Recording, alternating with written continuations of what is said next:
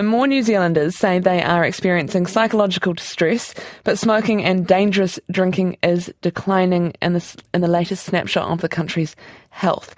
The Ministry of Health has just released its annual survey that maps the population's health and wellbeing. Kia ora, Rowan. What does the survey say about our nation's health? Kia ora, Charlotte. Well, it says a lot because it kind of takes a big snapshot, as you said, of everything we're doing to stay healthy and how we're feeling.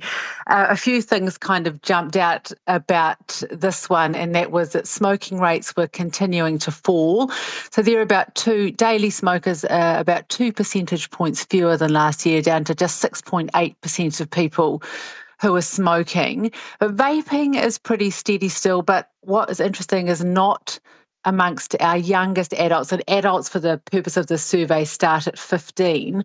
So 15 to 17-year-olds, they actually jumped 15% say they vape daily, which is nearly twice as many as last year, and 38% say they've tried a vape ever, and that's up 8 percentage points in just a year, about double 5 years ago.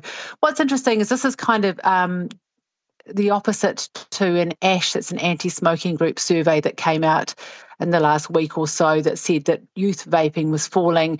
That did survey many more young people, so I guess you kind of have to weigh those up a little bit.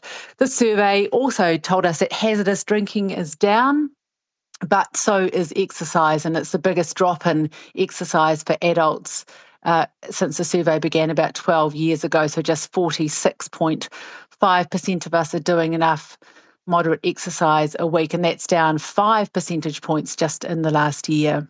There's a lot of data here for you to pick through, quite a big survey, but did anything else stand out? Yeah, there is a lot there, Charlotte, but I think the psychological need stood out.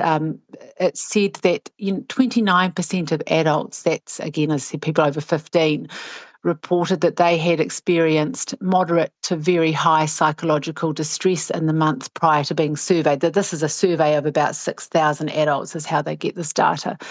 That's only about 1% higher than it was in the past year, but it's twice what it was 11 years ago. And it's much higher amongst that 15 to 24-year-old age group, with about half of them saying they experienced some kind of distress, and 1 in 5 saying that was high or very high. Thank you very much. That is Rowan Quinn, our health correspondent.